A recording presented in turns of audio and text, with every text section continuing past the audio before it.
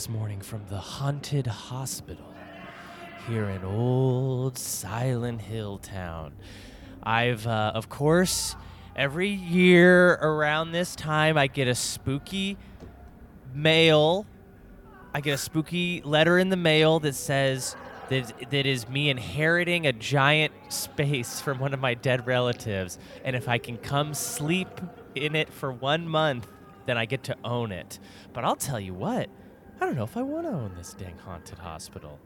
There's women with no torsos, just legs walking around. There's mannequins that come to life and sort of shape-shift and move when I'm not looking. Psh, I don't know what kind of doctor stuff they got going on over here, but nothing looks clean.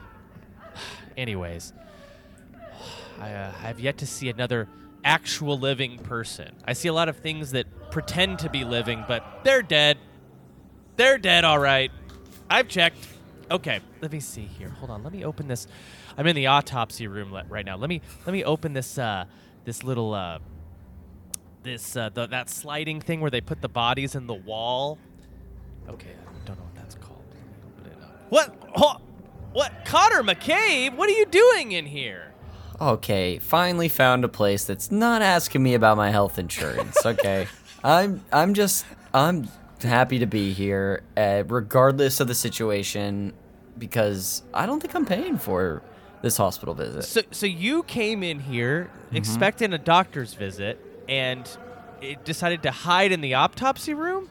Well, sort of. I had a bit of a tummy ache. I ate too much ice cream, and so I decided that the solution was to come to the hospital for that issue. Checks out. Normally, when I do that, they're like, okay, well, we're gonna need a copy of your health insurance information, and then and I don't get seen, and then my tummy gets better on its own. Yeah. So I showed up here, and I was actually hiding from.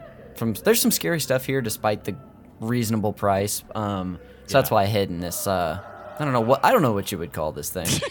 Well, it's called the wall of the wall of bodies, I guess. It's what it is. Well, I'm happy to see you. A friendly face here. It's good to see you too, pal. This is what a coincidence. Did you know they've got a guy running around here called Triangle Head? What? Triangle Head? It's just the one side of the. Oh man. Yeah, they got all kinds of shapes guys around here. He's got a 2D triangle on his head? Triangle Head. And apparently he's the scariest one of all. Oh, no. This whole place. Someone get a mop in here, I say. Okay, hold on now. There's a broom closet over here. It keeps rattling.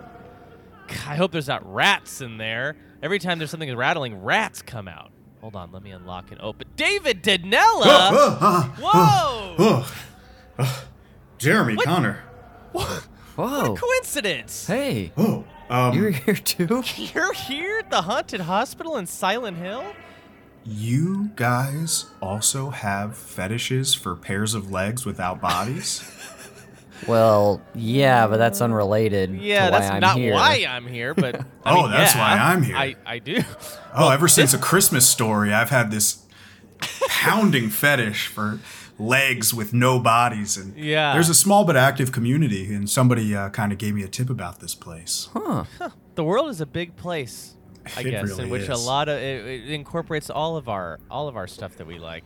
I will say this too. This is the legs without torsos capital of the world. I mean, they're all over the place. My goodness. This is going to be like my yearly Disney trip coming to this place. And guys, I'll go ahead and say what everyone's thinking. Hubba hubba. Yeah, right, yeah. Yeah. Now, sometimes the legs are two sets of legs, one on top of the other. There's like legs walking, and then the torso is just more legs. Mm-hmm. Where do we fall on that? Oh, I think Is that Link double the used double his trouble, fuse double ability Yeah. and just fused it. He picked up one pair of legs and then found another and fused it to that. So That has to be what it is. It has to be a stray Link running around with the fuse. Link is just scuttering around the ducts and just causing mayhem, fusing things. He fused a triangle to a guy's head. Yeah, he's doing all kinds of pervert fusions. Yeah. Gosh, that guy. Yeah. That guy's a real...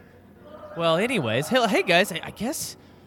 I mean, I don't know what you had on the docket for today, but do you guys want to do like a podcast while we're here? I mean, I got to do one anyway. I was just going to do it solo, but would you guys want to join? Yeah, I guess I have a refractory period I could do a podcast during. Feels pretty, like it's not. It doesn't even feel like a coincidence. It feels like it's good that we're here, and I would love to do that. Yeah, it's like fate. Let's go ahead and get it going before David's refractory period ends. Like that's a good timeline. That gives us. I think that's enough time for one healthy pod. Well, yeah.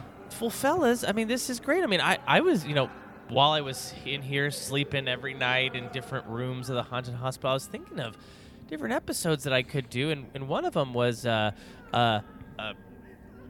licensed games so bad that they'll scare ya.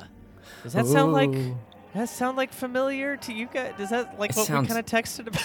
I think you absolutely nailed it. Okay, great. I can't wait to talk about. Perfect. These. Perfect. Okay. Yeah. Well, that's amazing. But we'll get into all that stuff later. I'm really interested to know, two things. A, what are you playing, video game wise? And B, have you guys, christened the old streamers with a spooky, mind you, a spooky film, perhaps? Just in case that refractory period ends sooner than we think it will. David, I think you should go first. Yes, David, please. Yeah. So what am I playing? I have to say, I don't know if my repertoire has ever been more full, and honestly more varied than what is going on right now. This is exciting. I am playing. Of course, I am still playing Baldur's Gate. I'll be playing it forever for the rest of my life. Cool. Constantly. Is that a recommend? Baldur's Gate is a strong recommend. Okay. I like to think that this is the first time Jeremy's hearing that someone's enjoying Baldur's Gate 3.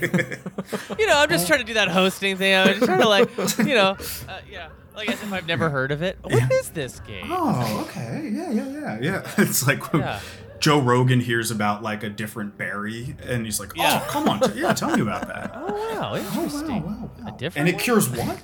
Yeah. And it's called a blueberry. Okay. So I'm playing Baldur's Gate. I am playing always just a soupçon of Skyrim.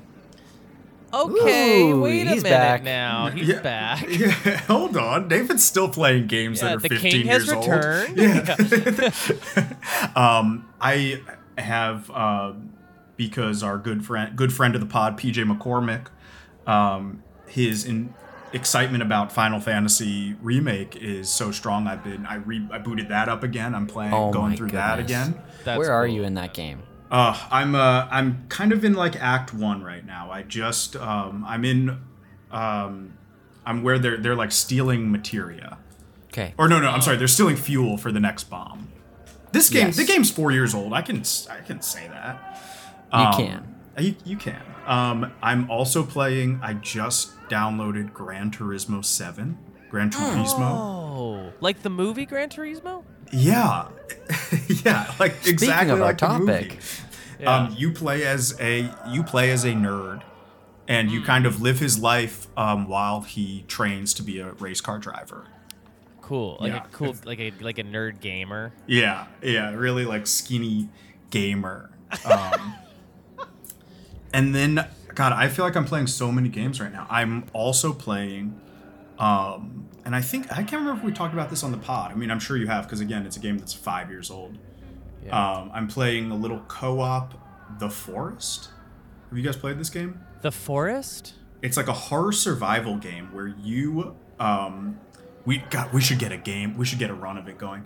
You crash land on an island in a plane, and you have no resources. And basically, the first thing you see is a group of cannibals pull your son off the plane, and then you and up to 4 friends, maybe even more friends, have to first build shelter and defenses on this island, and then you have to kind of slowly explore it and find your son and unravel the mystery of the island. And oh wow, it is one of those games that's it's $20. It's probably 20 gigabytes total, and I have been completely enthralled by it. Good horror game too, I think, in a way. Who am I playing with? It looks like it. Yeah, who are you playing with? I'm playing with one of my friends from back home in sunny Philadelphia. Big shout out to Rodrigo. Hey, Rodrigo. Yeah. I think this seems like a thing that I would be really into. I mean, I'm all about these spooky games, especially during the month of Halloween. Yeah. And then I'm playing one last game, and I saved for last because it's an explicitly spooky game. What? Called Inscription. Oh yeah, man, great. Which I was late to the whatever it is, late to the party on that one, but very enjoyable. Nice spookiness to it, and nice card battling mechanics. Did you buy this one? Or are you playing this? Is this free yet anywhere? It's free with I got during one of the PlayStation sales there was PlayStation Premium for what seemed like a good deal, so I got it for a year just to try it out. So I don't know what tier of PlayStation Plus or PlayStation Premium it's on, but it's on one of those tiers. Excellent. Yeah. I would, because I haven't tried this one yet, but it was all the rage, when it came out. Connor, have you tried this one yet? No, this is one that I talked to a friend on my show about it recently, and I guess it's one, and correct me if I'm wrong, that you want to know as little about it as possible going in, but that it's really cool. Yeah, I would say it's definitely one that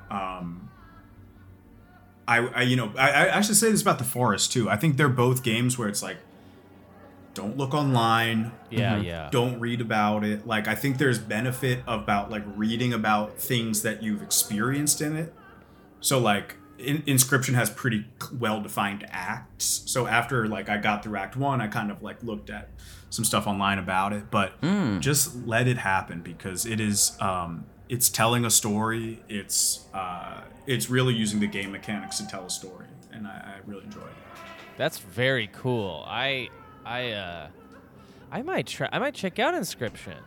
It's a recommend. Feels up your alley. Yeah, it's definitely one that I missed that I definitely wish I checked out. All I know about it is cards. Cards play into it in some way. That's all they I do. know. Pretty much. It's a mix between, at least at the beginning, it's a mix between a card game and an escape room. Oh.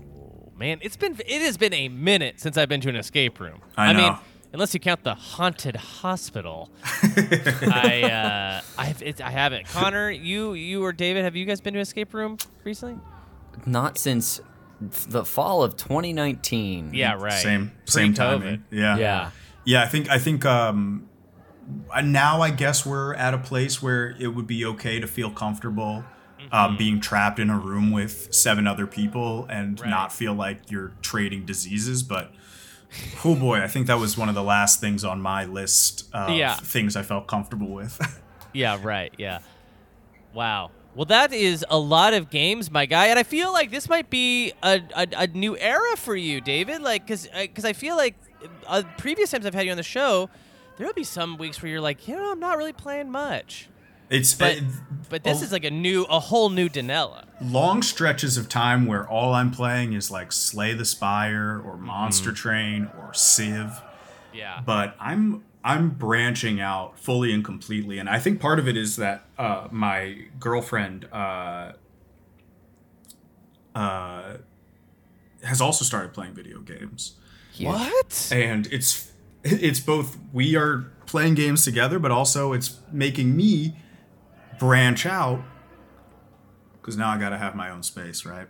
Yeah, right. And you can't. Tell me about it, brother. And you got to be like, oh, you think? Oh, no. If you're gonna play games, this is how I can't let you be more of a game person than me. No. No, there's got to be.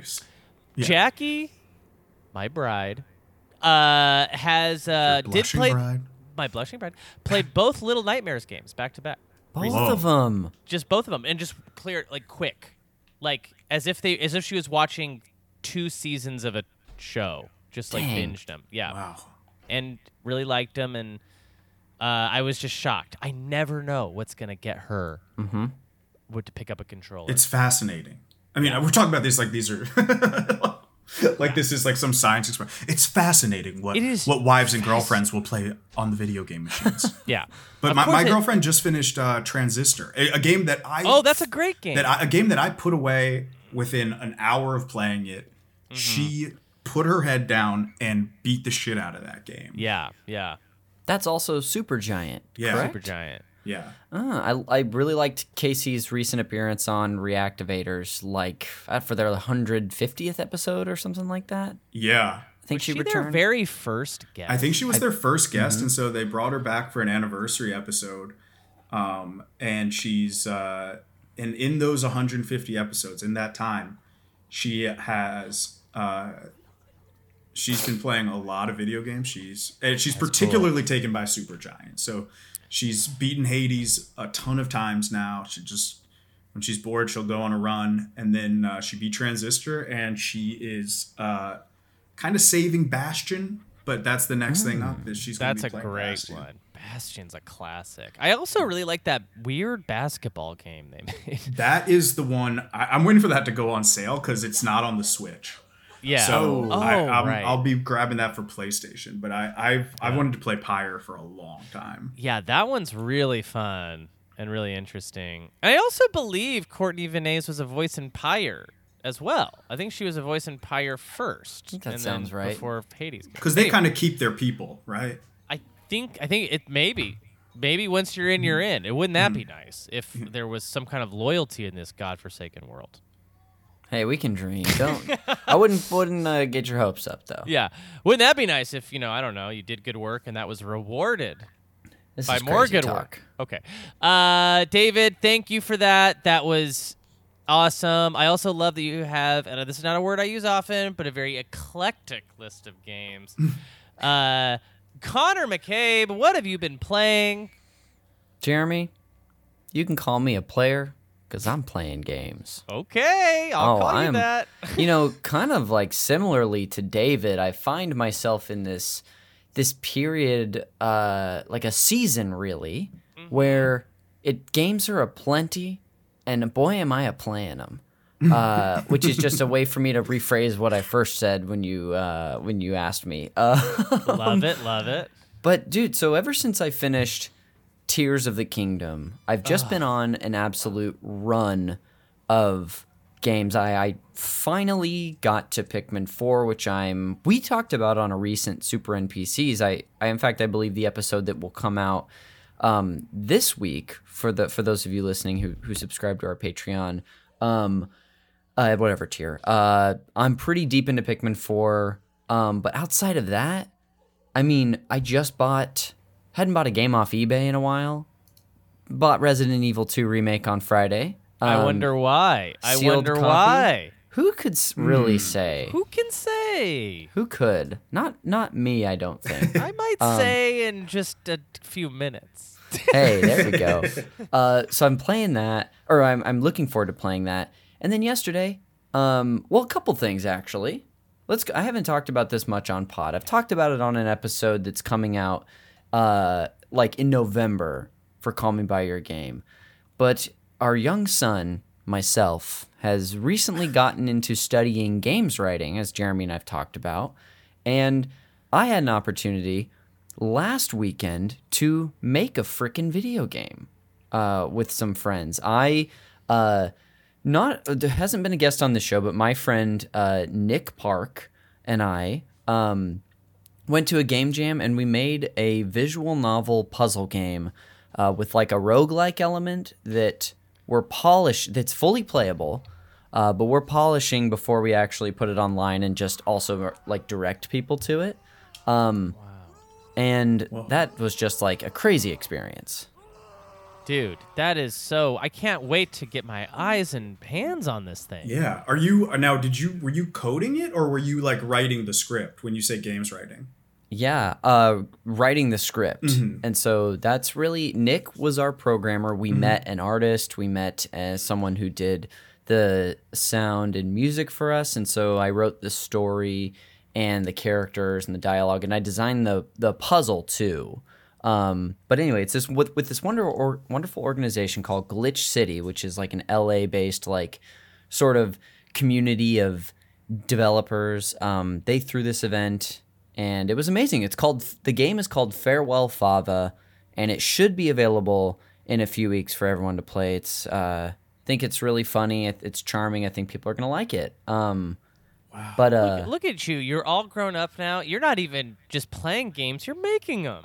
That's, you know what? It's just when one thing doesn't stick, folks, you try other stuff. That's the order of events. Is like Yes. your fandom gets to such a sweltering expanse that you can no longer just enjoy the art form. You have to become the art form. All it took was 5 years of coming on this show, which Jeremy and I have been talking about, but like I do get sentimental around October for many reasons, but also because I first guested on this show 5 years ago. Yeah. Like maybe the second October episode of the month like this is. So it's always fun. I mean, so I get nostalgic when you somehow inherit a large place to live temporarily. I believe at the time I had you on was Big Boo's Haunt. That's where I was. Oh man, what a time it was.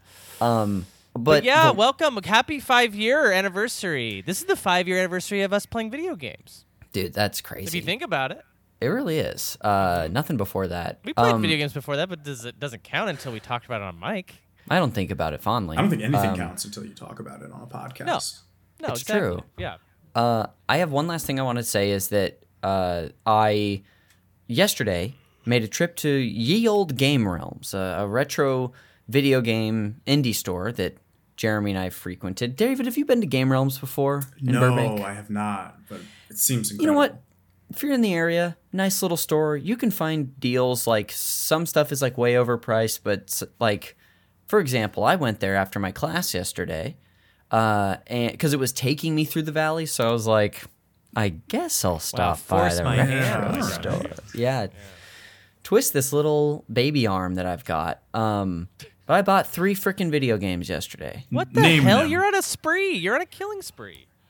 Ni no Kuni, Wrath of the White Witch for PS3. Very nice. Okay, all right.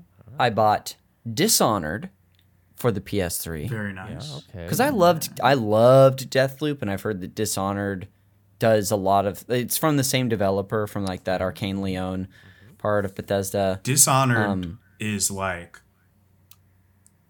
Story's a little wild, but like the gameplay and the physics and stuff is so satisfying. It's so satisfying. It's satisfying to play. It's satisfying to watch somebody else play it.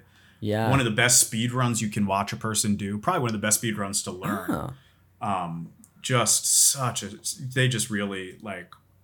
I like would say. I would put it in like this like the like Breath of the Wild class of like satisfying mechanics. Yeah, it's like first person, and from my memory of it, it's sort of like if they really did like took that BioShock combat but actually did something really cool with it. Yeah. Interesting. Well, hey, just adding to the reasons why I picked it up. Yeah. And then the other game I picked up, you might even be able to see it on my screen. Frickin' Alan Wake on the Xbox 360. Oh my goodness. Another game I was talking to Jeremy about. I had Control on the mind because that was like the other big nominee for our games club. And basically, I got these 3 games for like $25 total. And started this last night at like midnight trying to freak myself out. Guys, I just can't stop playing games. Games are good. Games are really good, and Alan Wake. It has an appropriate title because it keeps you awake. It keeps you up at night. Yes, it's not Alan Snore. It's not Alan Sleepy. It is funny playing it for about an hour last night because I'm definitely into it, and I've heard apparently it holds up really well. But there's so much about it that came out in 2010.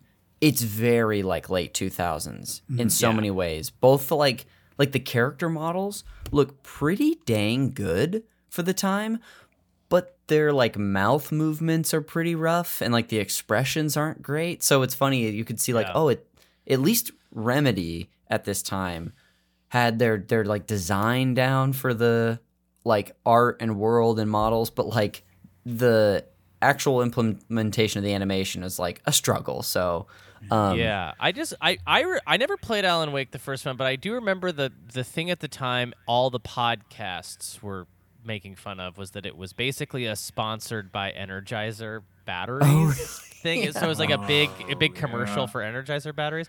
Like I think one of the items you find along the world is literally Energizer batteries that you have to put in your flashlight to keep makes it sense. light or something. Yeah.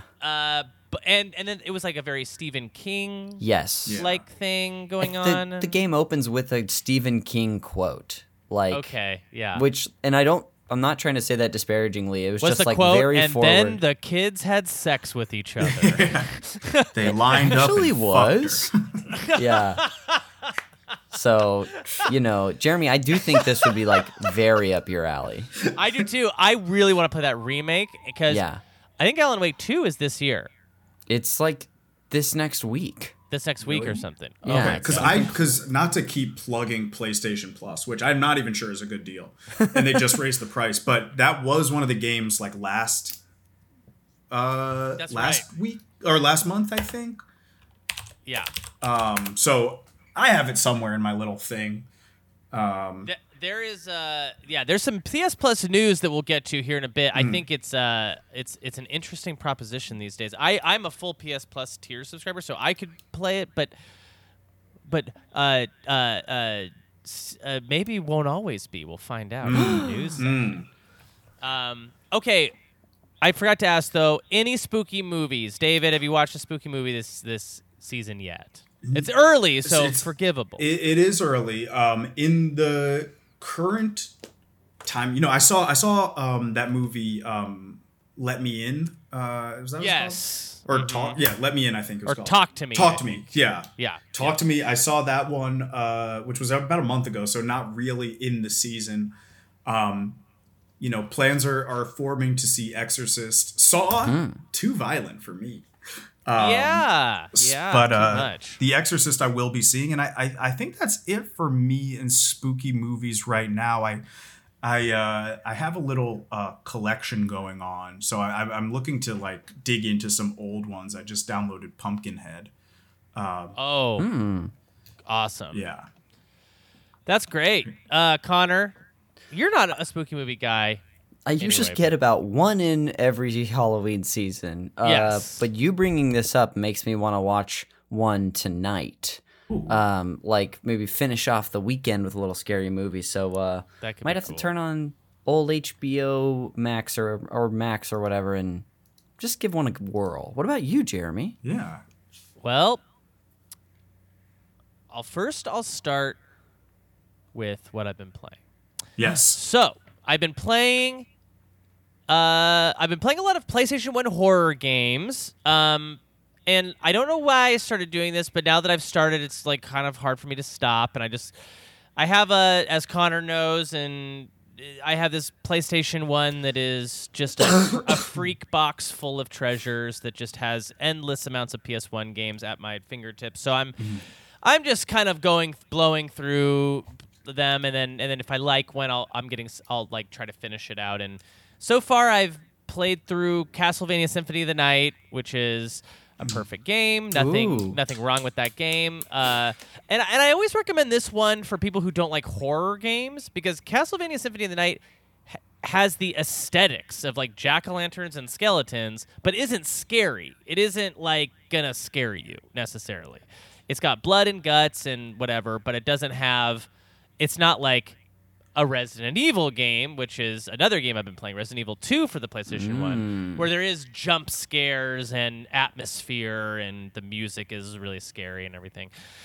Resident Evil 2 for the PlayStation 1 is going to dovetail nicely into some news that we have here to unveil in a bit. But, those games, and I'll get into this, I'm sure in a future podcast, but like, what those Resident Evil games are so good at characters.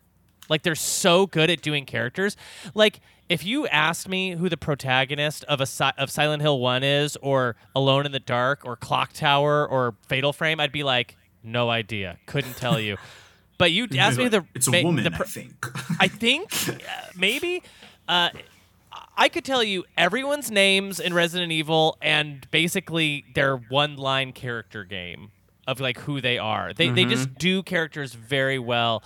Dialogue not so much, but like going back, it's so fun to listen to that old B-movie style, Ed Wood style dialogue deliveries. Like really, really great stuff. Cards on the table, we have been trying to get a Final Fantasy VII episode out the door here with friend of the show PJ McCormick and David Danella. It will work out at some point. I cannot wait to do this episode.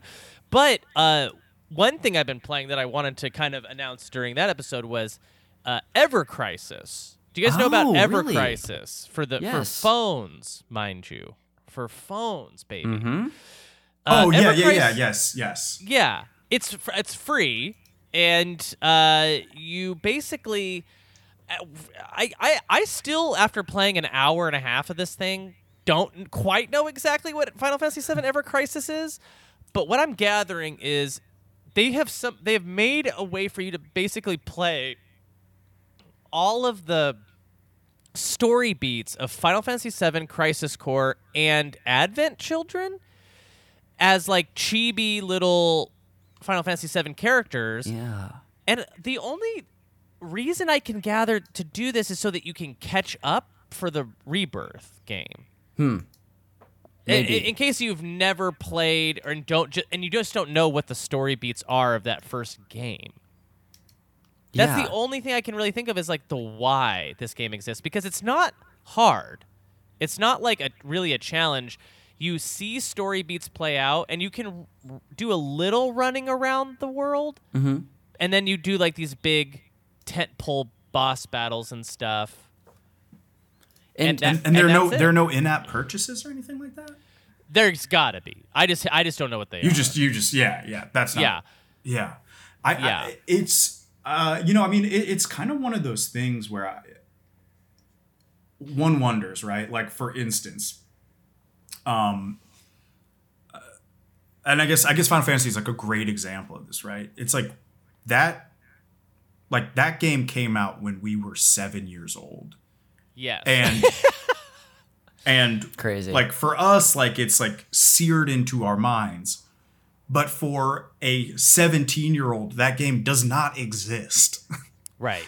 And so, like, how do you make a $100 million AAA title that is playing on our nostalgia, and also like, and we'll get into this with the in the Final Fantasy episode, but like also like playing with the canon and like people's memory of things, when there's actually this huge cohort of gamers who did not experience this unless their parents like are like 42-year-old Final Fantasy fans that like sat their kids down and were like, hey, play this game with shitty graphics. Yeah, which you can do that with a Mario, maybe. You can't do that with this. Oh, like, no. It's I will say that, like, on that original Final Fantasy VII game, they do that thing of like, if you hit this button, your levels spike to 99999, and then, or you can turn off enemy encounters, or you can whatever, and like that is just so helpful for getting through like the story if you want to just go there for that.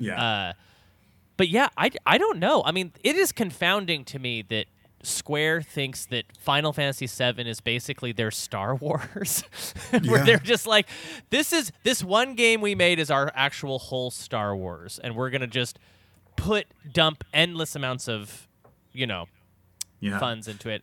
I think it's great, and I think that for people like Connor McCabe, who never played the original game, Connor, you loved it, right? You mean the remake or remake? Oh yeah, and to be, I've never finished the original game, but like I had played it enough growing up to where I was familiar, And right before Remake, like a couple months before Remake Part 1 came out, I played halfway through, basically to the end of Disc 1. Oh, nice. On my Switch. But still, so while I don't have like that deep nostalgia like some people do, I like am familiar, and so it still gets me in a bit of a nostalgic way. But it was my game of the year that year. Yeah. Right. Yeah. Huh.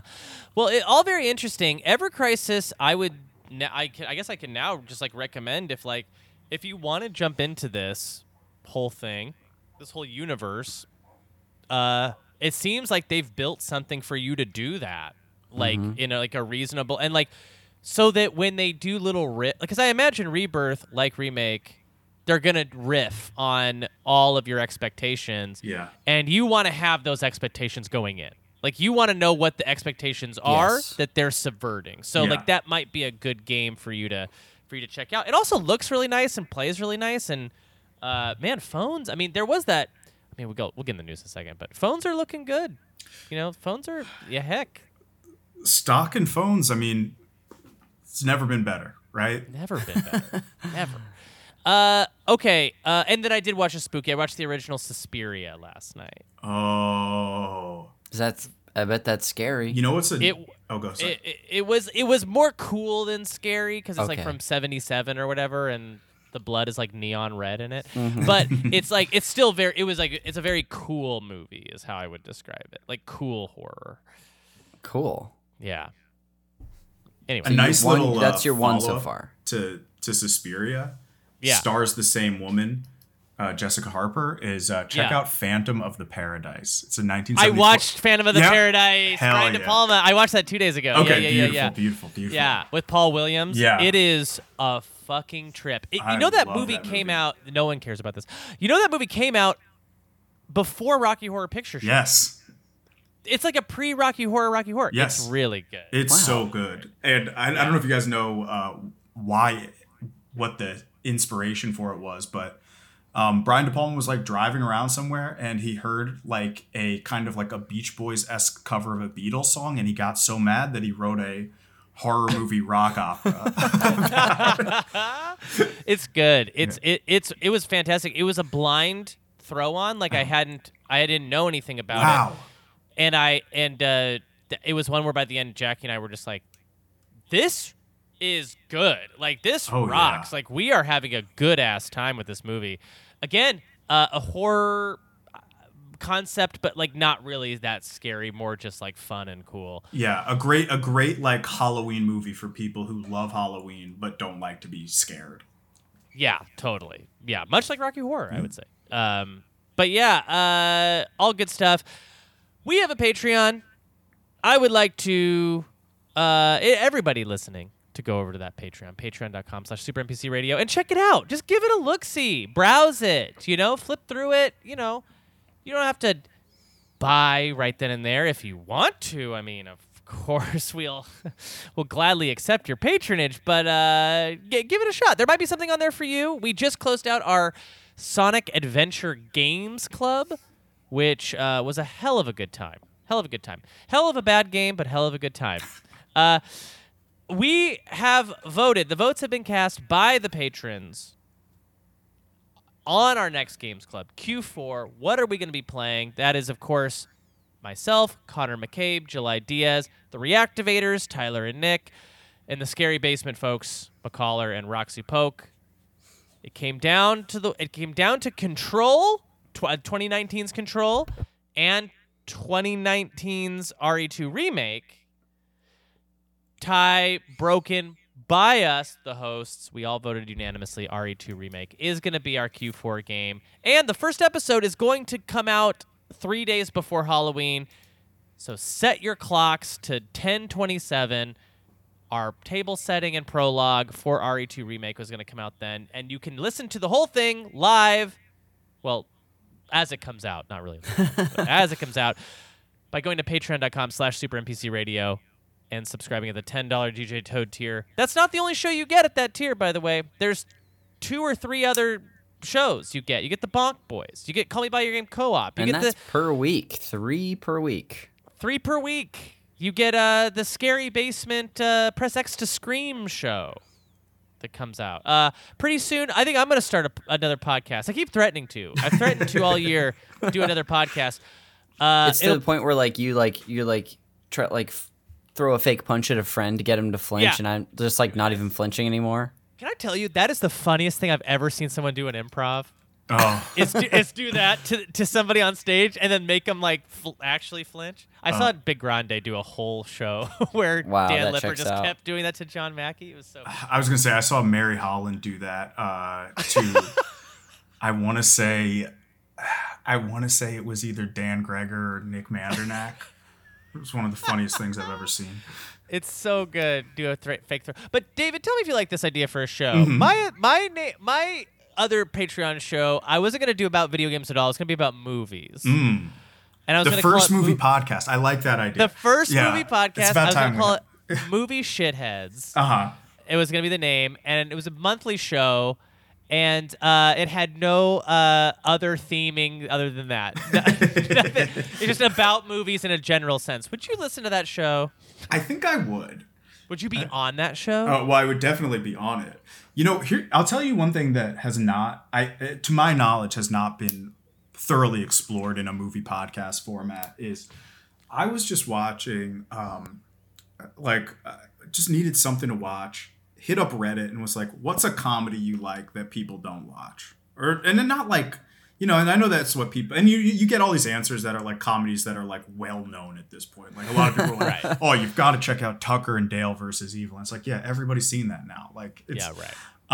But what we wound up watching, just out of sheer necessity of watching something that did not challenge us in any way, shape, or form, was after Broken Lizard made Super Troopers, after they made Club Dread, after they made Beer Fest, maybe even after they made Super Troopers 2, they snuck in a movie called The Slammin' Salmon. What? And it's just a comedy about a bunch of people that work at a restaurant who are trying to earn $10,000 in tips in one night. And it's it's really it's absolutely a B comedy. It's just a B- C comedy, but eminently watchable. And I feel when you said movie shitheads, my mind immediately went to, there are all these movies that are, they're not trying to be campy. They're also not trying to be high art. They are just trying to be 90 to 110 minutes of entertainment. Right. And sometimes they succeed, sometimes they fail. Yeah. And you got good-natured, hardworking folks out there just trying to give you a beginning, middle, and end. Yeah. And there are just these movies that I like, and I know Netflix is trying to really capture it, but they can't. Which is, there are movies, and in the past it would be movies that you would just pass on in your video store and just be like, oh, I guess I'll check this out, and nothing about it. And then it would be movies in a fucking discount bin. And now it's movies that just either just a random rec on the internet, or they just show up on streaming and you see one person you recognize and you go, I don't know. But I feel like there's this genre of particularly comedy that is maybe even a step below the Adam Sandler Netflix stuff in terms of quality, but that is out there. And I mean, even, these movies were bigger, but I think of even Dude, Where's My Car, and kind of this weird category of comedies that are just that are not trying to impress anybody. Right. And I need a thorough accounting of all of them. Yeah, a nice good ranking of, it cannot be S tier. Yeah. It cannot be also this isn't The Room. It's we're talking, well, okay, so a movie came out this year that I really liked that I feel falls into this category. Jennifer Lawrence's No Hard Feelings. Fantastic. Fantastic. Yeah. It was such a great down the line comedy. Absolutely middle of the road. Yeah. It is not impressing you one way or the other, but it is just a fun, good time. Yeah. Oh, well, yeah. That's great. So anyway, yeah, maybe that'll be a function of that show. You know, but you should do whatever you want. Maybe that'll be part of it. Maybe it'll be many things. Maybe it won't ever come out. You know, we'll see. I think you start with movies and yourself, and you just see what the podcast becomes. And you just start growing it from there. You know, I'm a big time movie watcher, movie fan. Anyways, we'll get into more of that as time goes on. But check out that Patreon. It's a good time over there. We will be covering that RE2 remake here for Q4, and I'm very excited to do that. It's going to be Connor's first Resident Evil game. Just like with the Metal Gear Solid Games Club, I plan to make an RE fan out of you yet. I'm ready to love again. I'm ready to get hurt. Okay, let's jump in the news. Oh yes, and apologize for no sound effects. My mixer is on the fritzer. So I don't know what happened with that, but it's maybe a short. What the heck? Maybe it's a Halloween thing. Yeah. Maybe one of those legs with legs on it. Yeah. Chewed it. Messed with all the knobs or something. Yeah, maybe. Okay, we got some new video game releases. I think we do. What did you guys? Any of you guys checking out Detective Pikachu Returns? Well, I have been really in the market for something that challenges me in a significant way. So I think I'm going to have to dip my toes in on that. A nice 6 out of 10. I love it. It got a 6 out of 10? I think IGN gave it like a 6 out of 10, which is about what I expected from everything I've seen from the game. I feel like to get a 6 out of 10 from IGN, it must be approaching the worst video game of all time. Yeah. Yeah, absolutely. Yeah, I don't know. This one seemed like a no-brainer. Like, how fun. Detective Pikachu 2. But then now that we're seeing it, on its be played feet, and reviewed. Yeah, maybe you can. Oh, yeah, so it's got a 60 on Metacritic. It's just a 68 on Metacritic. That's not too bad. It's just shocking because the Pokemon team just puts out such quality games. Yeah, I know. And why would you ever think they wouldn't come up with something great? Like that they might half-ass a game that they know will still sell 1 million copies. Detective Pikachu out now, folks. We have Wargroove 2. Do you guys remember Wargroove 1? Yeah, I'll probably remember that one. That's an RTS, right? I think it's more like Advance War. It's like a turn-based strategy. A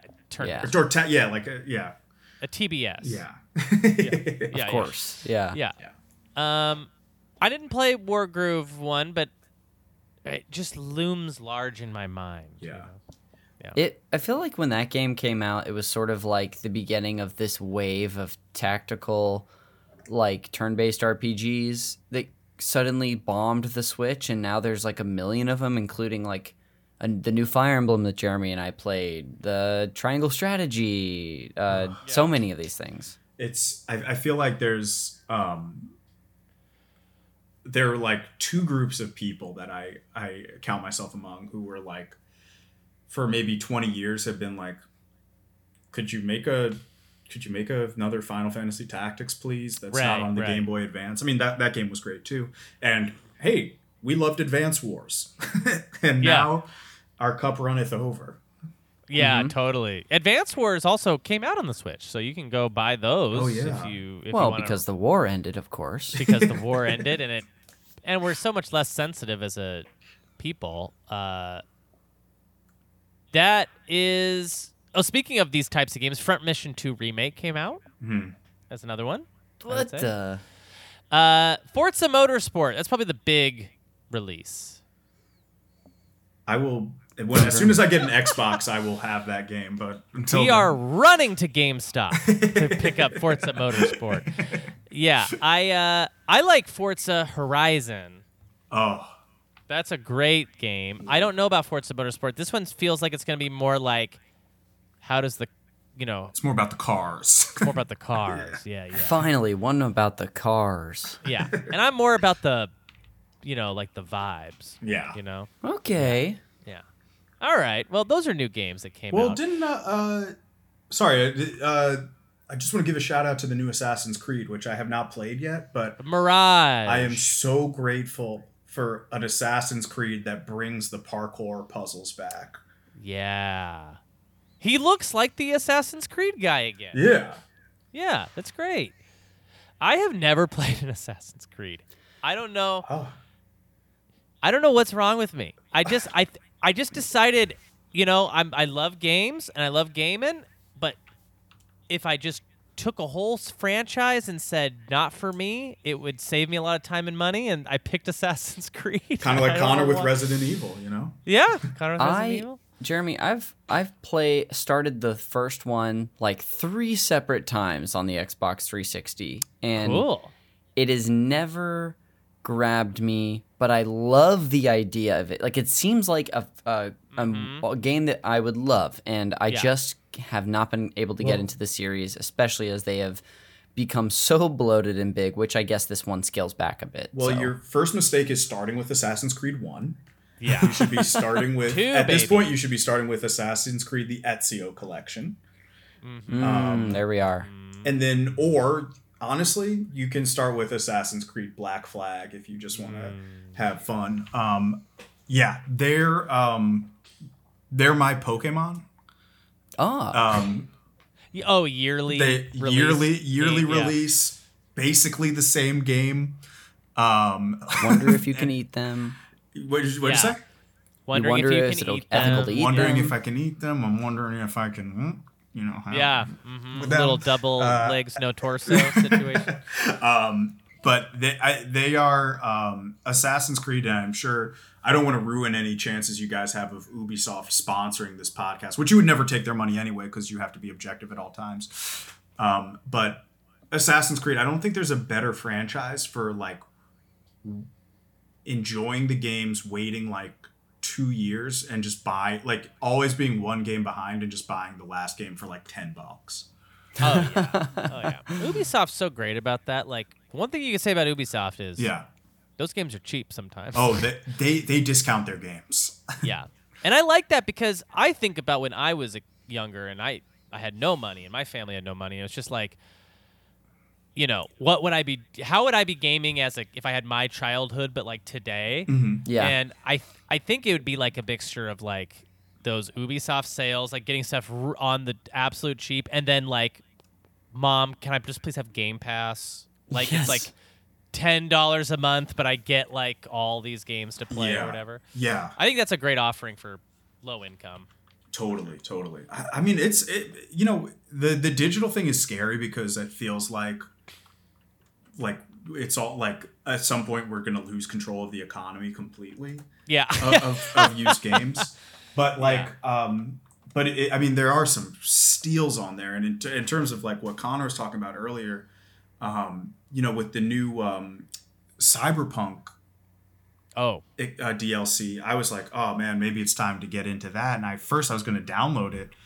And then I was like, there are discs on eBay, on Amazon, at the local game store for like $15. Yeah. Oh, maybe even less because people were like so livid. Hated that game. Yeah. That's really good point. Okay, so we got some PS Plus news that is no great shakes. Current prices for the PS Plus are as follows, to frame this up. PS Plus Essential, this is like you have to have this to play games online. So that's the tragedy of that was currently $60 a year. So what is that? $5 a month. Yeah. PS Plus Extra, which is, I believe, what gave you the access to like a bunch of first-party games, basically PS4, PS5 stuff, $100 a year. So still under $10 a month for that. And then PS Plus Premium was $10 a month, and that gave you access to like all of the PS3, PS2, PS1, like classics catalog. On September 6th, so a month ago, the prices changed to PS Plus Essential, $80 a year. PS Plus Extra, $134.99 a year, and PS Plus Premium, $160 a year. So a $40 a year increase, basically to that highest tier, and then $35 increase to the middle tier, and then a $20 increase to the base level tier, which is really kind of the thing that I think is the hardest to go down about this is they didn't offer a thing for the price change. They weren't like, and we have all these new games that we've just added to it, or and it's just whatever you were paying for, which I would say at this point sucks. There's not a lot there. Yeah. There's a lot of games, but like chances are you either don't want to play them or have already played them, I think is sort of a problem with PS Plus, PS Now, and all that stuff. They just haven't offered any. They're just like, it's more expensive, and the reason they gave is like, so we can keep putting games on here, and you're like, that doesn't quite check out to me, but whatever. Well, how are we feeling about the price increase? I mean, Connor, do you even subscribe to PS Plus?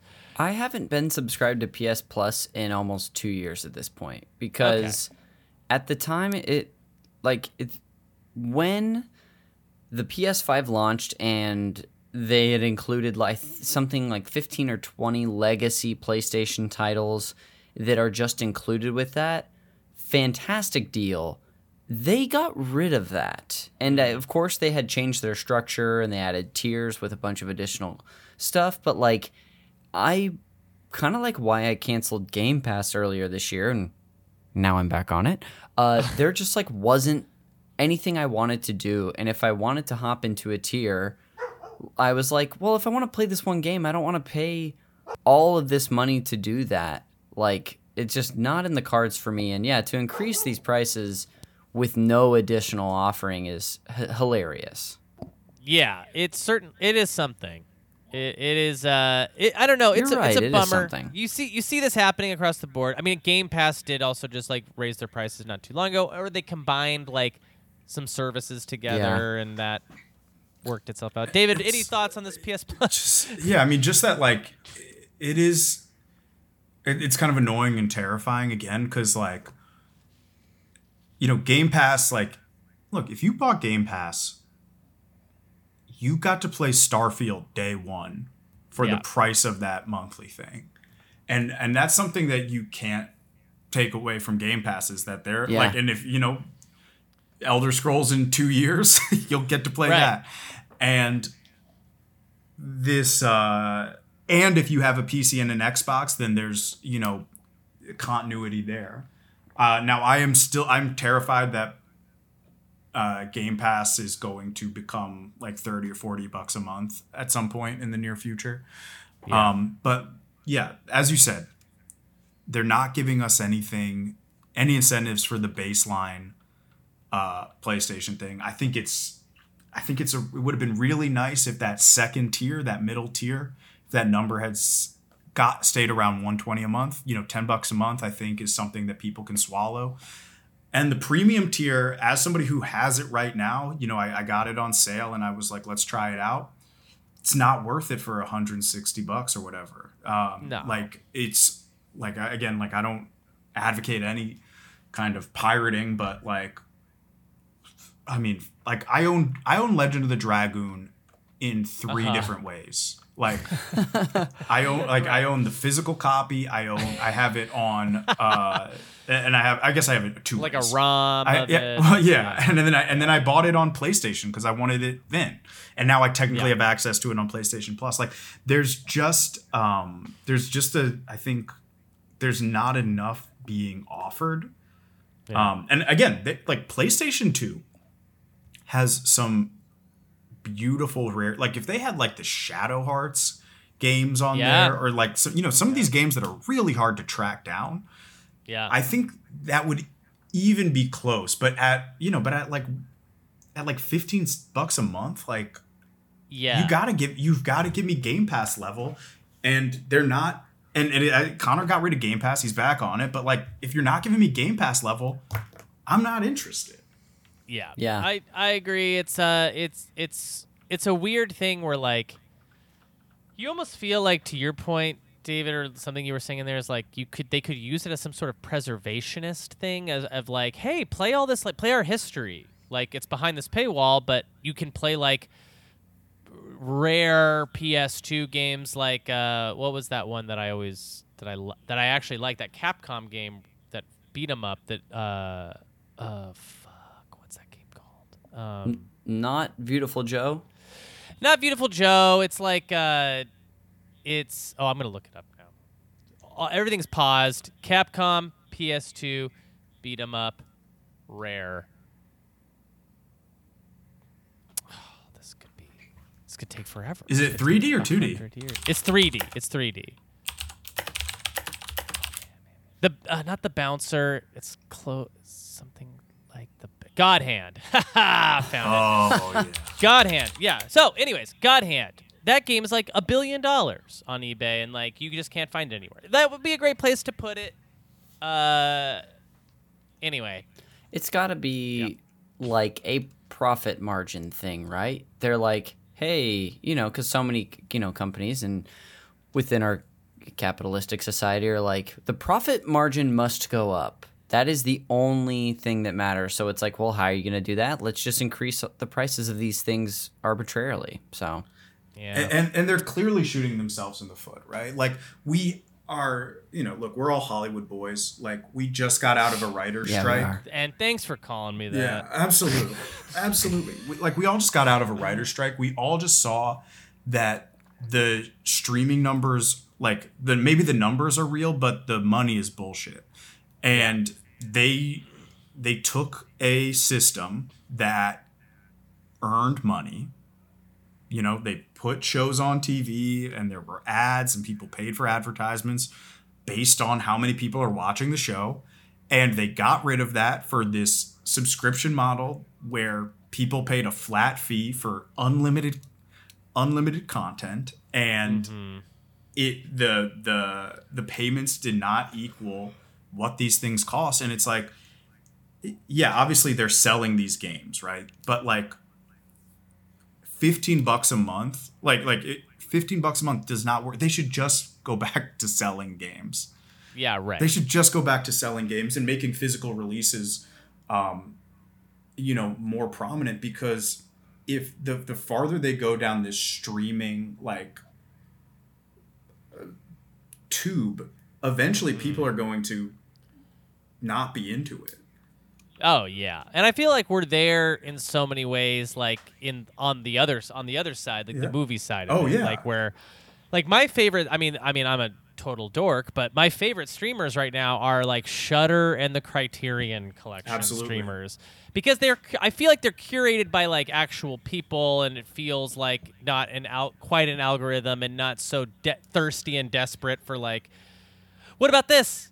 What if in this reality show they were all naked? Yeah. And that's the hook now. It's like, Yeah, eat your slop, you little, Yeah, yeah. Well, speaking of physical releases, this one had me kind of interested. I'm always into a nice physical release of a collection. And coming December 8th, there is something called the Star Wars Heritage Pack collection for Nintendo Switch, which collects Star Wars Republic Commando, Jedi Knight Academy 1, Jedi Knight 2, Jedi Outcast, Force Unleashed, KOTOR 1, KOTOR 2, and Star Wars Racer. 7 games in this little and they're all the old Star Wars games from the ones that basically exist on Switch that they've ported over. I haven't bought any of these yet, like on Switch, so I was like, that could be a nice little, just to have these forever. Well, nice little rainy day Star Wars collection to dip your toe in. All on one cart? That ain't bad. Wow. Anyway, okay, that's it for the news. Folks, we're going to take a quick break. And when we come back, we're going to talk about licensed games so bad they'll scare you. Stay tuned for that.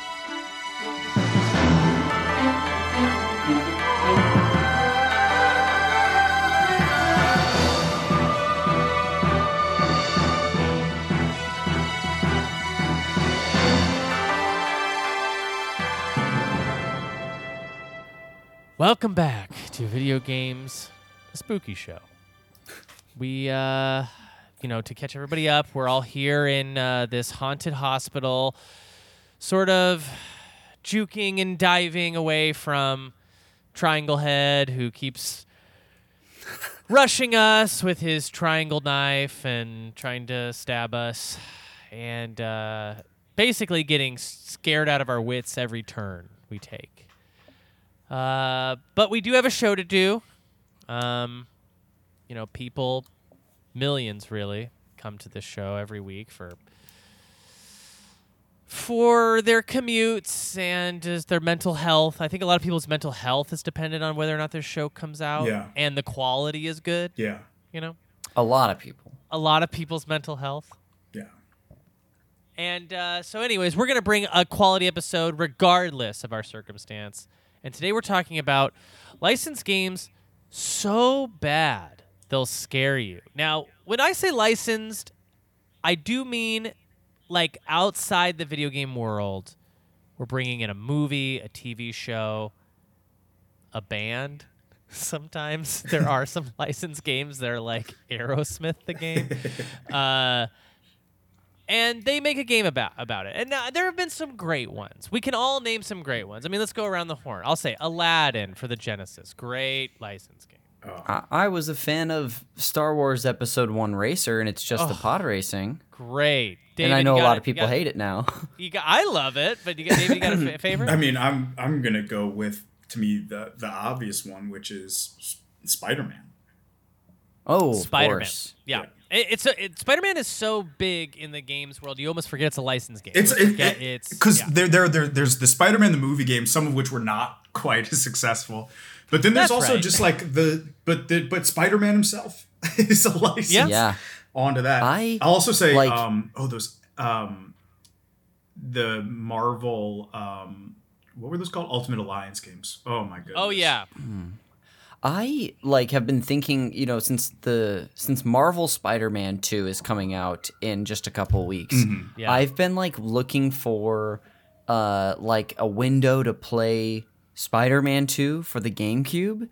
And good call. It's not going to happen. But that one in particular, I loved because it was tied into the movie. Yeah. But they also went and told original stories within it as well, like Black Cat's in that. Yeah. Oh, yeah. And that's about where my memory ends. He delivers pizza legs on at the legs. beginning. Very Licorice fun. Pizza.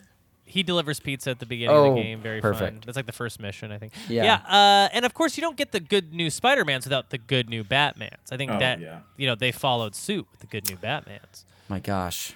Yeah.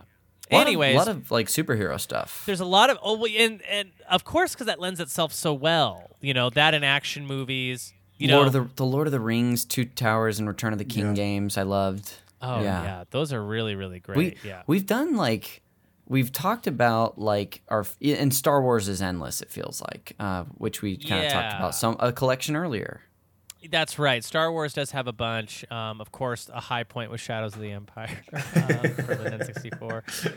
I think, and I could come. And there's also just rare ones. I think Telltale does a great job with all their licensed stuff, like Back to the Future and Walking Dead. And I would say I'm not a fan of Walking Dead. I don't think I like Walking Dead the show, but I really liked Walking Dead those Telltale games. And Spirit of full disclosure, I watch people play them on YouTube. I was I got stressed out playing the Walking Dead game, so I was great. I'll just put the choices in somebody else's hands and tell me a story. Yes. Yeah, and you could be screaming, "You idiot!" Yeah. as they're doing, they're making all the choices. And then I guess I would say there are some less good ones out there. And we're going to talk about some that are so bad. They scare me. Marty shivering. And we've all brought in a few, so I guess I'll start with one that I probably none of us here played, but immediately popped into my mind is, did you guys ever play the Desperate Housewives game? What? No. For PC? Hold on, I'll go ahead and look this up. But wow. No, I never played this, but this is... Looks like I got to put it on the list. As a huge fan of all the gals on Wisteria Lane. Oh, no. There is a Sims-style sort of gameplay version of Desperate Housewives, which, you know, look, if you need to know how long the tail is on Desperate Housewives and how relevant it currently is today, just go look no further than Universal Studios, the tram tour. They'll take you through the set of Desperate Housewives in 2023. That's right. You didn't ask for that. They will take you right to the set of Desperate Housewives and the plane crash from War of the Worlds. They got two things they do on that tram tour. So this is from 2006. 06, great year. Great year for TV, great year for games. Great year for TV, great year for games. I measure time in BA and AA, which of course BA stands for before Avatar, AA stands for after Avatar. So anything before 2009, you know, and after 2009. Pre-2009 PC game. Wow. And look at those models too. I would say whatever airbrushing sort of detailing they're doing is selling the main cast. Oh, big time. Oh, yeah. Yeah. As I've been scrolling through these images, like you said, it's like it's a Sims style game, and it is not embarrassed to wear that on its sleeve proudly, because that's exactly what it looks like, a Sims game. Yeah. Yeah. Very much so. Yeah, it's got that. Yeah. Anyways. I like that you get to build. I'm looking at a screenshot that it says it's you and then your husband and it's like a create a character. So it's like create yourself, then create your husband and create your son too. Oh, I love it. Yeah. Well, of course you'd create your son with your husband. Yeah. I am seeing a screenshot of you. I'm guessing you're the Desperate Housewife in a bikini or lingerie, and you're standing in the kitchen with your son and your dad who are looking at you, and they both look pissed. So whatever you've done in that lingerie, they are mad at you. You know what I wish I could find right here is whether or not the cast voiced themselves. That and I is can't find that interesting. information here. Because this is pre-AI.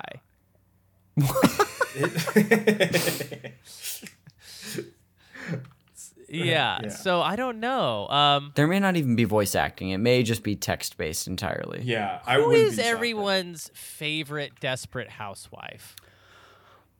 Well, you know, I'm a huge fan of whoever Lynette Scavo plays. Okay. Okay. You mean Felicity Huffman? Oh, is that? Yes, that's of course. You're what I a big meant. fan of Felicity Huffman. Huge. Who I believe went through some controversy not that long ago. Yeah, she doesn't ring a bell. she made sure that her kids got into USC. Yeah, She's yeah. willing to spend some money on that, I believe. Don't sue us, Felicity, if we're getting this wrong. Yeah, One, this sorry, is satire. Two, Yeah, fair parody, use. parody, Yeah, parody. Yep, parody. Felicity Huffman, I believe, is also married to William H. Macy. Is that correct? Mm-hmm. Yes. Yeah. Who somehow And was I not love involved. Bill Macy. Yeah. Oh. Yeah. Big Bill Macy fans here. Yeah. I lastly want to shout out Terry Hatcher, who Mike Christian did just share with me 2 days ago, and I know he'll be happy I say this, that like she's like one of his hall passes. was we were talking That about hall passes in a group setting. Amazing. And that was Mike's go-to. Terry Hatcher? But you got to understand. Hey. I mean, I won't talk about Mike's a little bit older than us. Yeah, not that much older. He's a little bit older than us, but he would have been right at a perfect age when Lois and Clark's Superman was out. For that to be very impactful. Fair. That's actually interesting now that I forgot about Lois and Clark. Ava Longoria, that's of course my queen, you know. Ava Longoria. Ava, as in Evangelion Longoria. And of course, you guys named the 3 most famous ones. I didn't think I would have to Google another name, so I'm going to guess. I don't know if I have this right, but I'll say my favorite is Mariska Hargitay. Is she on that show? Marcia Cross. Marcia Cross, goddammit. Where's Mariska Hargitay from? Is she I think it's NCIS. NCIS? Is she NCIS? I think so. Yeah. Phew, what a game. Yeah. What a and, game. and also, what a game. And hey, just want you all to know, now that we've talked about it, I am scared. Yeah. Oh, it's scary. Yes. Yeah. Seeing Marcia Cross rendered in mid-2000s polygonal graphics. So, can I bring up one? Please, yeah. And this is one that I feel like is not the worst on this list, but it is the one that's almost the most disappointing because it feels like down the barrel you could have made a fun, like, action-adventure linear game that is based, very close to the plot of the movie. Yeah. Which is the 22 Jump Street movie. Oh, yeah, right. Comedy games are hard, I'll say that. Comedy games are hard. They are. This game, first of all, they didn't make a 21 Jump Street game, but they do make a 22 Jump Street game. So already confusing. Confusing, and, like, it's so weird because, like, the main 2 characters don't even interact with each other in the game. It's like you're only ever playing as I need to look up the characters' names at this point, but you're only ever playing as Channing Tatum you can call him or Jonah Hill. That's okay. Yeah. Yes. Yeah. Yeah, that is and it's hard because if I remember correctly in that game, a lot of it is sort of like that the mechanics of what was that Rockstar game where you had to tell people were lying? L.A. Noire. Yeah. Yes. Yeah. Big into that. They kind of did the God of War Ragnarok thing where you play as, Atreus, or you're playing as what the hell is the God of War's name? Oh, Kratos? Or you're playing as Kratos, but they kind of do it like this where, like, Channing Tatum is one and, Jonah Hill's the other, but it just, like, it felt lazy to me. Like, they could have made it really good. The structure of it's not bad, but it's weird. It's just so bizarre. Did either of you ever play this? I gameflied it. You did? Okay, at the tail end of Gamefly. Yeah, but I didn't play it. Okay. You know how when they came to your house and you just had them sit on the shelf forever? Yeah. I think I might even still have it somewhere. I just never returned Oh, it. really? Yeah. 22 Jump Street. Yeah, this was like... For Wii, right? Well, I played it on the 360, but they did have the Wii version, which you have to use motion controls. Yeah, with motion controls. Yeah. Yeah, that's a tough one. I would say that one, if Desperate Housewives got me a little, my stomach is dropping. My stomach is dropping even a lot farther now. Oh, yeah. I think the most uncomfortable part of that game was the age gauge, where if you did too many things that were out of character, you would, it was like kind of like your wanted level. Yes, exactly. Age gauge it was rolled off the tongue so well, but also was just fraught with what does this mean? Yeah, it just feel good. Do you remember they led the marketing with that? That's all they talked about was the age gauge, like it was going to, change the industry, and I don't think it did. Mm-hmm. No. No. You haven't seen an age gauge since. No. Yeah. Rough one. Yeah. Interesting. There actually was an age gauge in another game.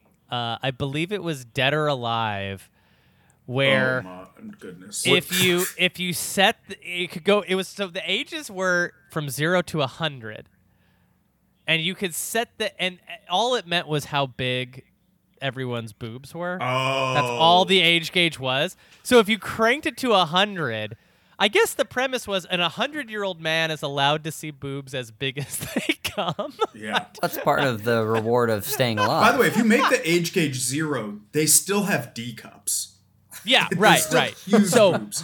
100 is like they need surgery, immediate surgery because their backs are all destroyed. And well, David, you got a licensed game that got you thinking? Yeah. So I'll start with one that was pulled from the shelves pretty quickly. Oh no. Did any of you guys play the MS-DOS game, license game of Sophie's Choice? No, but it's like it shows up on those didn't. YouTube videos that I'll watch every so often. Yeah, 'cause like I mean- best MS-DOS games. Yeah, it's one of those games that people love. It's a text-based adventure, akin to like a what is it called? Zorn?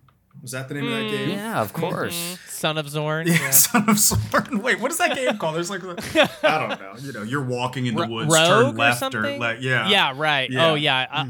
I'll never forget those text-based games. Yeah, and I think it's actually a pretty, for its time, like a pretty, I mean, it keeps a lot of the tension of the movie and is like very sad and devastating. So I give it a lot of credit there. The thing that for me didn't work, and again, I don't know what your guys' level of familiarity with it was adding a secret ending where you got to keep both kids really just kind of undercut the whole thing. And it was kind of the beginning of the do we respect gamers as people that can handle bad outcome. Yeah, it really doesn't make any sense for Sophie's Choice to you end up with both kids. Yeah. As much as I would never want to be in that scenario. Yeah, I'd I love think for that I to be would. I have the maturity to recognize if I was in that scenario, one of these kids has got to go. Yeah. You know. Yeah, but apparently the developers were like, well, if Sophie had played things perfectly, there would have been a third outcome, which was just sick. Yeah. And that's why they pulled the game pretty quick. They were really like, it's her fault. You know, it's Sophie's fault she got herself into that choice. Can I? There's something that I always found super weird about this game, and it's kind of reminiscent of like how in like American versions of like JRPGs that came over from Japan, how they would like censor that like, oh, the magic book is a Bible. Oh yeah. And that whole thing. How like in the DOS in the game version of Sophie's Choice, they like make up a fake names for like the Nazis, Yes, and the Holocaust. I think what was it that they called them? Well, they called them the cutesies. Yeah. Oh my gosh! Like they called them the cutesies, and it was the separation. Just kind of the. Yes. It's like they really like toned it down when I think it would have had a bigger impact had they just stuck to, like what they had in the script. Yeah, and the cover was Meryl Streep in a Little Miss Moffat costume sitting on a marshmallow, and I think all of this just made to confuse everybody. Yeah, right. Yeah, it definitely didn't keep the sort of tone of the film, which was dour and oppressive. Yeah. But I gotta give it to him. Early game development stuff. We learned a lot. Yeah. We learned a lot from that game. Yeah, and I mean, you have to give it credit. Like, I don't know if the concept of a true ending existed before then. Yeah, absolutely. If only like it was not pulled from shelves. Like I think I might emulate this later. Yeah. It's I wonder if you can go onto one of those websites, where you can play it in a browser window. Oldgames.com. Yeah, oldgames.com, where you can go play games in a browser window. Yeah. Well, I was going to bring up a game that's a lot more modern. Oh, please. Oh, please. Yeah, it came out just this year, so if no one played it, that's okay. But there was a PS5 exclusive. They had the exclusivity rights to Bupkis, Oh my gosh. and you know it. They. I hadn't seen the show when I started playing it, so you know it's this beat 'em up where you pick this roster of characters. You can be, of course, Pete Davidson, Edie Falco, or Joe Pesci. You can kind of pick between them. Yeah. And then you go around, you're beating up guys. Sometimes you're beating up guys like Bobby Cannavale. Sometimes you're beating up Brad Garrett. He's like a boss. He's like the first level boss is Brad Garrett, you know? Oh, dude. Like, also, what got me about this game? It's not that they turned this movie into a beat 'em up. It's that, like, John Mulaney's character is like paid DLC. Yeah, right. Yeah, and because he was a guy you could pay for to get deal. Yeah, of course. There's some other crazy DLC characters like Al Gore, Machine Gun Kelly, Chris O'Donnell, who, you know, I remember that's my Robin. That's my Robin. That's Robin. Yeah, I mean, I think this game kind of suffers from what often is the complaint about Mortal Kombat, which is like, all right, like, but what is a Ninja Turtle doing here? Totally. I will say, though, I thought it was kind of nice that Joe Pesci, obviously a man in his mid-80s at this point, is the worst character in the game until you unlock his Home Alone outfit, and then he's game-breakingly good. And I thought that was cute, is that they let you dress up the characters in outfits from other stuff they've been in. Yeah. So, of course, Edie Falco has her iconic Bupkis attire. Yes. But then you can swap it for the Sopranos attire. Yeah. And then which is different. Yeah, and then the addition of her power-ups are the Percocets from Nurse Jackie. Yes. It was just a really nice touch, I thought. Yeah. Like right. a nice little nod and not something incredibly overt where it's distracting. Yes. In a way, those yeah. power-ups, so. Yeah. Because ultimately it is about the intellectual property, which is Bupkis. Of course, yeah. Yeah. The BU.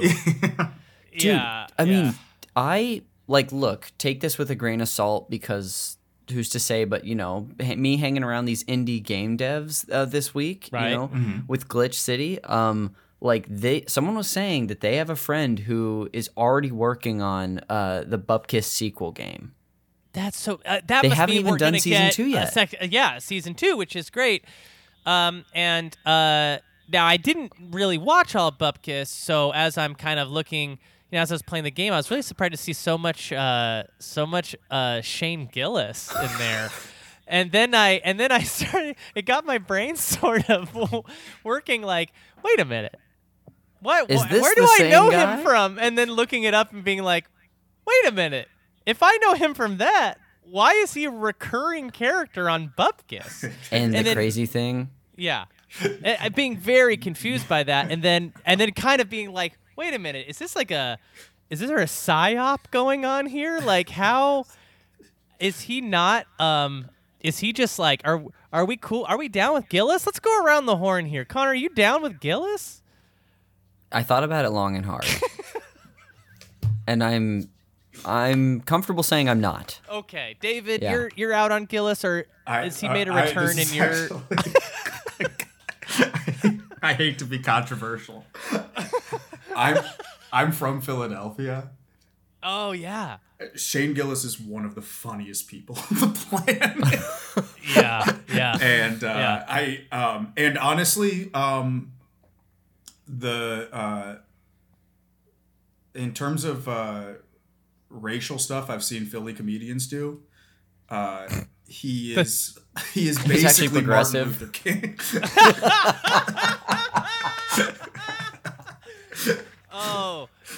We salute you, Mr. Gillis. I know you're listening. We know you're listening. God, I gotta get him on the pod. I bet he'd do it. He seems like a guy who would do it. I He's actually a nice guy. Dude, okay, yeah. I mean, if we're doing the serious version listen, of this, he's made his mistakes. yeah, and he's paid dearly. He didn't get to do what Pete Davidson did. I know. Be on SNL. That one thing. I know. God. I mean, that was so. SNL. When's the last time anybody watched it? Yeah, that is a good question. I do not know. I genuinely will watch like the first 5 episodes every year and then just forget I'm watching it. Yeah. And I don't say that disparagingly. I genuinely am mostly like, oh, this is fun and good. And then sometimes I'm like, not really, but yeah. So I know you were hoping for a sincere answer on that. Well, my friend Molly got on SNL. Yes. And McKiernan? No. Molly from Core. Yes. Who we both worked with. Yeah, right. She got on, and that was cool. Kearney, yes. Right? Kearney. I think so. Okay, that's great. Yeah. I was also confusing for us What's Martha's last name? Fernie? From like Fernley. Yeah. Fernie or Fernley? Kearney, Fearnley, McKiernan. Okay. Connor, we're doing a great job, right?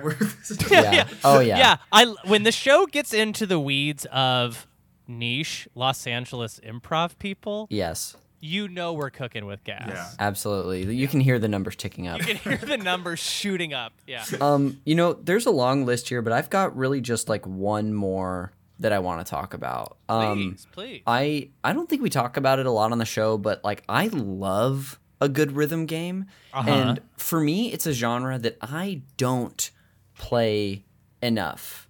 I really wish I did. But I actually got into a little bit last year the rhythm game this is the title of the game. The rhythm game based on the movie Elvis starring Tom Hanks. starring Tom Hanks and nobody else. Well, that's the movie where Tom Hanks plays Elvis. Yeah. Yes. It was made by some of the people who had made it wasn't the like Guitar Hero people, but what was that like? There was like that DJ turning game. DJ in the last DJ few Hero? years. Not DJ Hero. Rhythm. I could have looked this up before. Rhythm DJ game. We'll cut the research. Yeah, we'll cut this out. We're cutting this. God right? Hand. Is it God Hand? It's got to be God Hand. Honestly, I have no idea what it is. I should have looked this up. Oh, Fuser. So it's made by the people who did Fuser, which is, kind of similar to DJ Hero. Could have just said that. The craziest thing to me about this is not that it is a 2D like pixel art game. It is not it's not that it actually starts at the very end of the movie and moves backwards with the story. But I actually like that it's a rhythm game with story elements to it. Yeah, because it's easy to tell a story backwards. Yes. My issue with this game is that there's not a single Elvis song in it because they couldn't get the rights.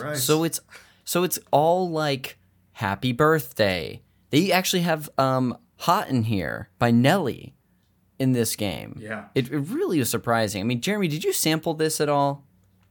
No, because it needed that peripheral. I could never get my hands on that peripheral. The Elvis peripheral. Yep. Yes. It's kind of like I got the version on the Switch where you sort of kind of like Ring Fit Adventure. You slide your Joy-Con into it, and it's really kind of impressive how much it can read your movements. Right. But like I kept I actually was doing too good at the game where it was like, hey, whoa, too much. Yeah, it said shut those hips down for a while. Yeah, which I'm like, this is a game based on skill. Why would you punish me? You're already punishing me for if I do bad. Why do that if I'm doing well? Right. Yeah. I think what I appreciated most about the game was I loved the stealth elements where you would sneak into the black clubs and steal their music. Yeah. That was pretty good. That was my favorite part. I actually think it's good harder to do back then when you couldn't hide any kind of recording equipment. Oh, So yeah. you just bring in a big boom mic from the audience, and then everyone's like, "What's that guy doing?" And he's just, and it's like got that big ticker, the tape. So it's like Making a lot of noise. Yeah, making a lot of noise. I think it was brave of them to include that when they could have just like washed over it. Yeah. Like huge, because I can't remember if that was in the movie or not. There's a scene in the movie. I have not seen this movie, but I did see the Twitter scene. Does Oh, everyone of remember course. that? It's like the huge scene where it's like he's like realizing he can market him as a white guy or whatever. Oh, they're all listening to him on the radio. Yeah. And the guy's like, turn that colored music off. And then the boy the son goes, no, Dad, he's white. And then they do like a hard press on Tom Hanks's face, and he goes, he's white. They do like that camera technique like in the Fellowship of the Ring when it's like that shot on that road just outside of the Shire where they're dollying in but zooming out. So it like really throws you off. Oh yeah. He's white. Yeah. Again, what did I say the title was? The rhythm game based on the movie of Elvis starring Tom Hanks. I think that's the title. That title was difficult for SEO.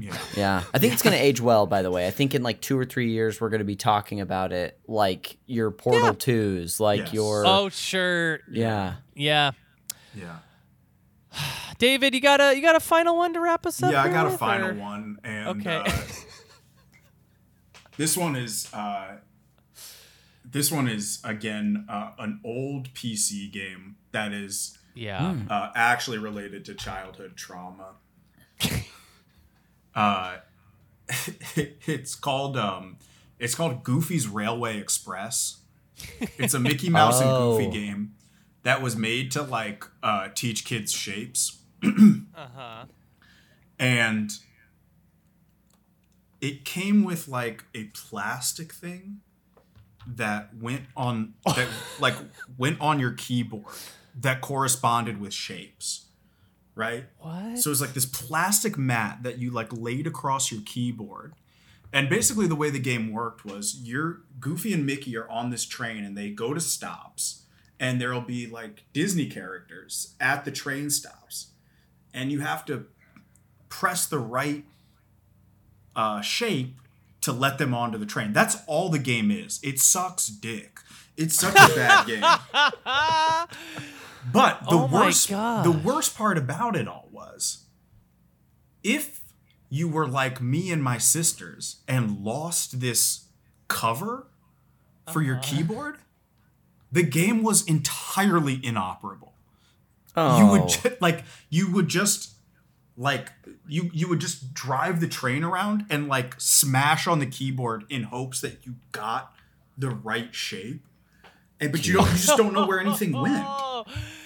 Whoa. Dude, I remember, like, so I didn't play this game growing up, but I remember, like, a friend who had the peripheral, and by the time, like, I went over to their house, they were missing, like, a shape or two, so, like, sounds like this happened to a lot of people. I think there are just a lot of kids that, like, hate shapes now. Them. Yeah, just ate the shape. Yeah, they just ate the shapes. Dude. I will say this. When I was a kid, tell me if you guys... I mean, because I know all of our brains work differently. But when I was a kid, like little, and I'm learning numbers and words, shapes, freaking easiest. What's difficult about them? They just fucking exist. I know. Lining things up in shapes, I was always like, dude, I've got this one.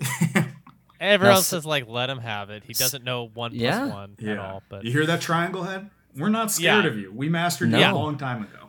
Triangle head, I've got your number, and it's triangle.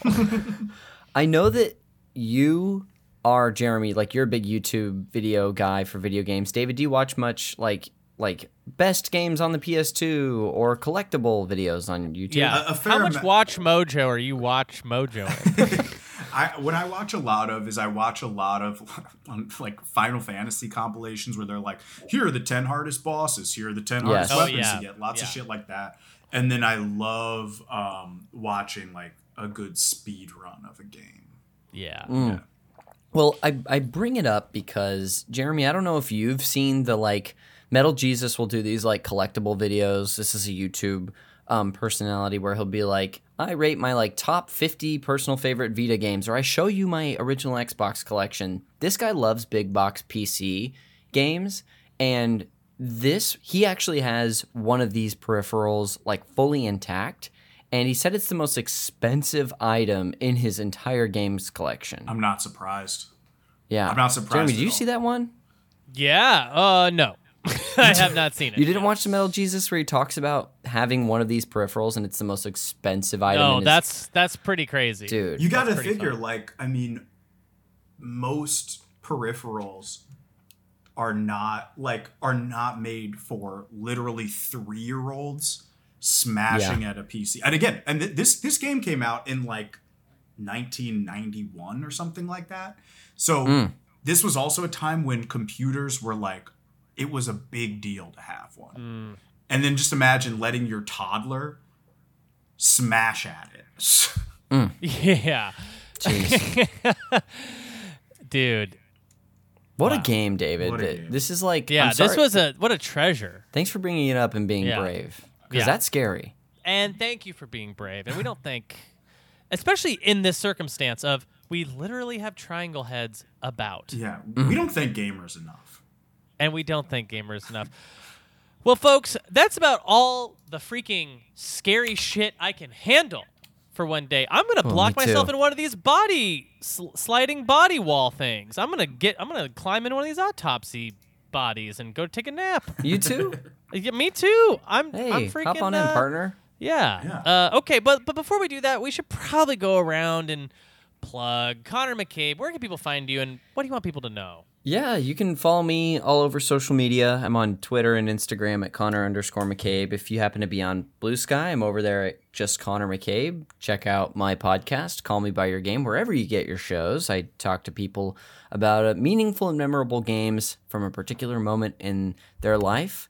And yeah, that's really all I got. Thanks for having me. Oh, absolutely. David Donella. Yeah, you can check me out on Twitter and Blue Sky I'm at Dave La Soul. Having fun there. I don't know. What do we all do? Are we going to shows? Are we going to any shows? Oh, yeah. You can check me out. I perform with We Improv resident team Money Talks Bullshit Walks. Twice a month. We'll be, I think this coming Tuesday, we have a show. So check that out. And I don't know, something at the UCB at some point. I can't remember when. Amazing. Yeah. I'm good at plugs, you know. Yeah. I mean, you can follow me on Twitter at Ocarina of Crime. You can follow me at Blue Sky at Jeremy Schmidt. Again, patreon.com/SuperNPC Radio. We have a bunch of bonus stuff there. About to start RE2 Remake Games Club. I would check that out if you're into that kind of crap. Let's see, what else? Yeah, if you're in the LA area, come to Mod Nights. We are doing a show the 25th at UCB Theater in Franklin, in Hollywood. Our show this month is Dune themed. We're doing a Dune show, folks. That's right. Finally. Get on your sand pants and ride your worm down to Arrakis, because we're doing Dune stuff. It should be really fun. Check us out, and, we'll see you next week with a brand new episode about something else. Bye-bye.